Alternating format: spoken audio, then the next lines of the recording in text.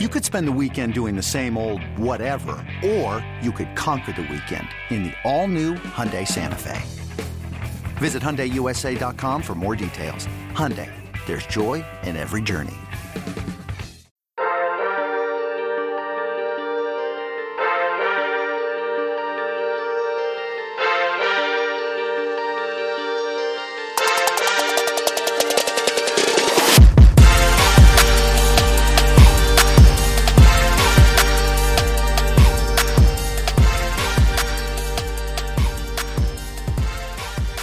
Good morning, Bucknutters. It is Tuesday, December 15th, 2020. I am Dan Rubin. This is the Bucknuts Morning 5 and Change.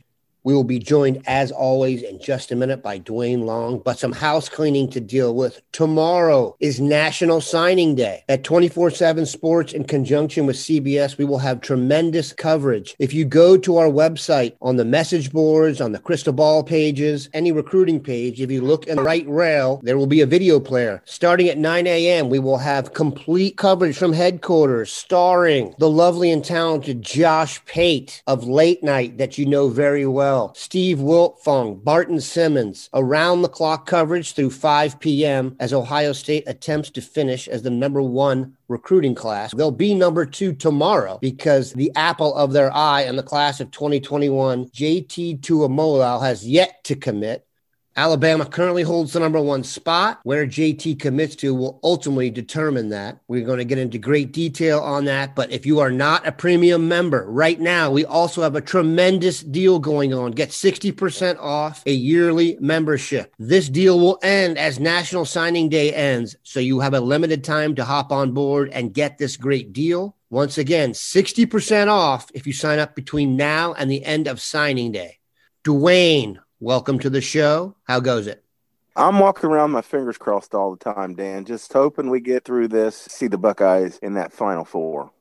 Yeah, this is a hold your breath time. They tend to do testing early in the mornings for these college programs. So in the lunch hours, I'm always a little bit nervous. I'm going to get a text saying someone's tested positive. I want to get back to what I brought up earlier. Emeka Ebuka joined the fold last week. We all expected that to happen. It was glorious when it did. Now, all of the effort is placed on JT Tuimolau in the class, the defensive tackle. Most crystal balls still have him leading towards Ohio State, but Alabama is mentioned as a prime suitor. What do you think of JT as a review? And then how do you feel about his recruitment? I put him in that super freak category. I mean, and that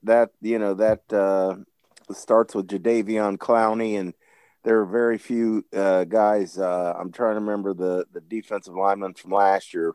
Thought we might get him. He went to Clemson. Just guys that are Brian Brzee. Yeah, that are just off the charts. You just cannot believe how athletic they are for their size. And Tuimolau, he definitely fits that category. I mean, watching a video of him playing tight end, and, you immediately, when you see him lined up there, you're like, wow, if they throw him the ball, he's going to be a load. Well, what I noticed right off the bat was they couldn't catch him. They're chasing him, guys that he outweighs by 100 pounds. They're chasing him down the field, and they can't catch him. Okay, so forget about having to tackle him. First, you got to catch him. So this guy is just one of those absolute freaky individuals with athleticism off the chart. You just do not see human beings that big able to move like he does. Absolute. And with what's going on with we've had a good run of bringing tackles in, but that's starting to run out. Well, we see what happened with cornerback when we started losing guys early, and just the room, the defensive back room started to get a little thinner. Well, we're starting to look that way at tackle too. These guys are getting up there. They're getting to be guys that are going to either go early. I'm very worried about Togiai going early. He's just having such a monster year. A 3-sack defensive tackle. I mean, in one game, he got 3 sacks. The number of pressures he's putting up, we'll see. I do think that he may go get a projection high enough that he could leave us early. We're starting to get thin there. and he could come in. The one thing we could sell Tuimolau on is you're not just going to play as a freshman. You're going to play a lot. You could even start. I mean, we could try that on him because he is just that kind of super athlete, and that wouldn't be a lie. It really would not be a lie if we said that to him, because the kid is really special. Mike Hall, who was an absolute stud at defensive tackle, himself a native Ohioan. If they do get JT, I think that would be the best combination of defensive tackles they've maybe ever gotten. So hopes are high.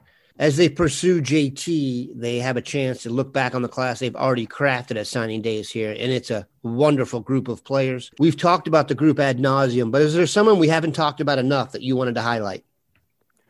Yeah, I agree with you on Mike Hall. Mike Hall is very underrated, even though when you look at where he's at in the 247 position, he is number 4 in the nation, and we still don't talk about how dominating this kid can be.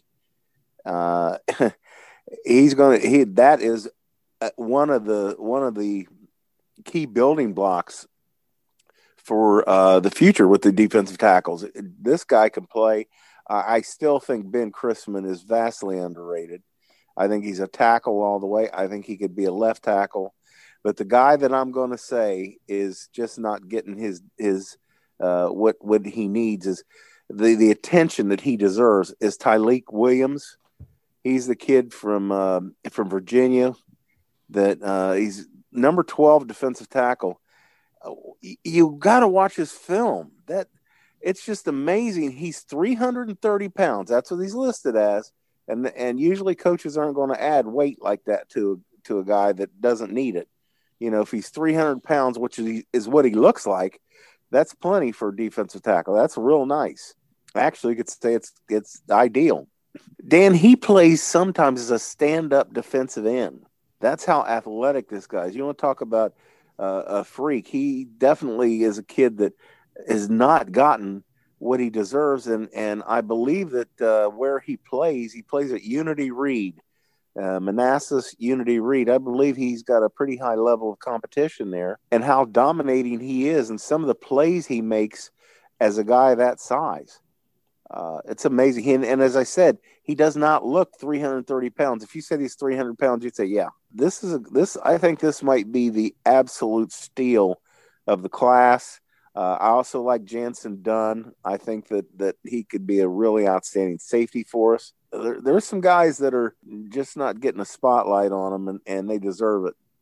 About 20 some odd years ago, my first ever job in this business was down the street from Stonewall Jackson High School. That high school has changed its name to Unity Reed. That is big school football. Sean Murphy plays on the team. Guys in that league were Deshaun Hand at Woodbridge. Tyleik Williams is getting a baptism by fire in high school. So that's all good, and we appreciate Duane's input on that. We're going to take a quick break, come back, and talk Big Ten championship game. This episode is brought to you by Progressive Insurance. Whether you love true crime or comedy, celebrity interviews or news, you call the shots on what's in your podcast queue. And guess what?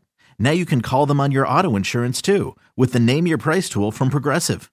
It works just the way it sounds. You tell Progressive how much you want to pay for car insurance, and they'll show you coverage options that fit your budget. Get your quote today at Progressive.com to join the over 28 million drivers who trust Progressive. Progressive Casualty Insurance Company and Affiliates. Price and coverage match limited by state law. All right, we are back. Ohio State is in the Big Ten championship game. We do not have the time to go back over its circuitous route to here, but they are here, and they will face number 14 Northwestern at noon on Saturday. Northwestern is ranked 14th, but they do not appear to have an offense that can handle Ohio State. What are your thoughts on the Fighting Pat Fitzgeralds as the game looms? Well, that's what it goes back to. They do not throw the ball well. And how they are putting up points is running the ball. Well, who has run the ball well against this defense? I mean, as soon as we got Haskell Garrett back in there, it just changed everything up front. Togiai and Haskell Garrett. Tyrone Vincent is also playing very well when he comes in. and then those guys keeping Tough Borland clean has allowed him to have the best year of his career. I just don't see him being able to score points. And I think when Ohio State starts getting up, get up 2-3 scores, then they're going to say, well, we have to try to throw the ball. And that's when it could get ugly, when they're trying to throw the football. We're chasing a quarterback around. He's trying to make a play, and we get 2 or 3 interceptions on him. I think it could get out of hand if we play like we are capable of on offense. It could get ugly quickly. Northwestern is going to know real early whether or not they can run the ball. I'm curious to see how they approach it, because they have to know it's going to be very difficult just to line up and run the ball right at Ohio State. The quarterback, Peyton Ramsey, we all know, Moeller High in Cincinnati, and then Indiana. We saw a little bit of him there. They don't have the downfield passing game to threaten Ohio State. That said, I do believe that Pat Fitzgerald will pull a Greg Schiano. We are going to see some crazy stuff in this game. Reverses, halfback passes, whatever. They're going to have to get creative. I would imagine they pull out all the stops. Last time they tried to play Ohio State straight up, Pat Fitzgerald was quoted as saying they would have had a better game against their own twos. I don't think he's going to try and do that. Bucknutters, if you've yet to sign up for a premium membership, now is the time to do it with signing day looming. And again, we will have wall-to-wall coverage. CBS HQ and 24/7 Sports Video will be accessible from the site starting at 9 a.m. or run through 5. You'll get every single update needed. We appreciate Duane stopping by. Right now, stay tuned for West Coast insider Brandon Huffman giving you the absolute latest on JT Tuimolau. Over the weekend, Huff, the biggest commitment of the weekend, Emeka Ebuka, the number 1 rated receiver in the country, 5-star prospect from the state of Washington, announced that he was committing to Ohio State and he will be signing with the Buckeyes this Wednesday. How did this happen? And maybe a better question, does this help Ohio State with JT Tuimolau, another 5-star from the state of Washington? Well, the first part of that question is, how did this happen? It was a fantastic recruiting job by Brian Hartline, by Ryan Day. They offered him, Steve, you and I were both there in San Antonio the day that Emeka ran the 4.4240 at the All-American Combine 2019. He was offered by Ohio State that weekend, took a visit out there in the spring of 2019, got to take his mom and his stepdad out there to get a visit and a view of Columbus, went back in the fall when Ohio State hosted Wisconsin. So we got a game day atmosphere, which was he was able to kind of take in the whole weekend during a game weekend, but also went there for an unofficial in the spring to spend time with, at the time, new head coach Ryan Day, get to know Brian Hartline. So he already had enough of Columbus, enough of understanding for Columbus. Washington obviously was close to home with the school he's been to a number of times, but there was a lot of speculation that a visit to Oklahoma, which was supposed to be taken in April, for an official that got pushed back because of the pandemic and then ultimately canceled.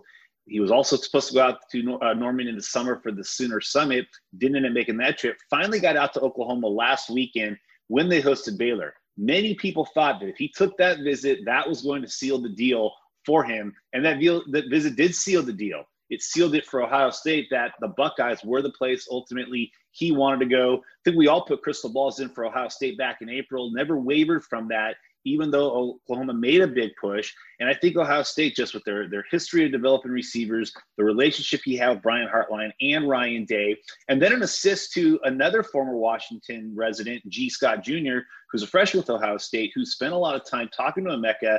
I think all of those factors carried him, and he ultimately picked Ohio State. The last line of the story that I wrote on Emeka's commitment to the Buckeyes was, me and G, we are for sure going to get JT to come to Ohio State. So I think if you're an Ohio State fan, you got to be very excited about the early inroads that the Buckeyes made in Washington with G. Scott and then Emeka Ebuka, because it might ultimately bring the biggest prize of all, our number 1 player in the country in the 2021 class. If they get JT, they'll be tough to beat for number 1 player or number 1 class in the country too. When you add that up, and they finished number 1 in that pound for pound category a couple times. But if Ohio State can land JT, they'll be tough to beat for that number 1 class as they go toe to toe with Alabama for him.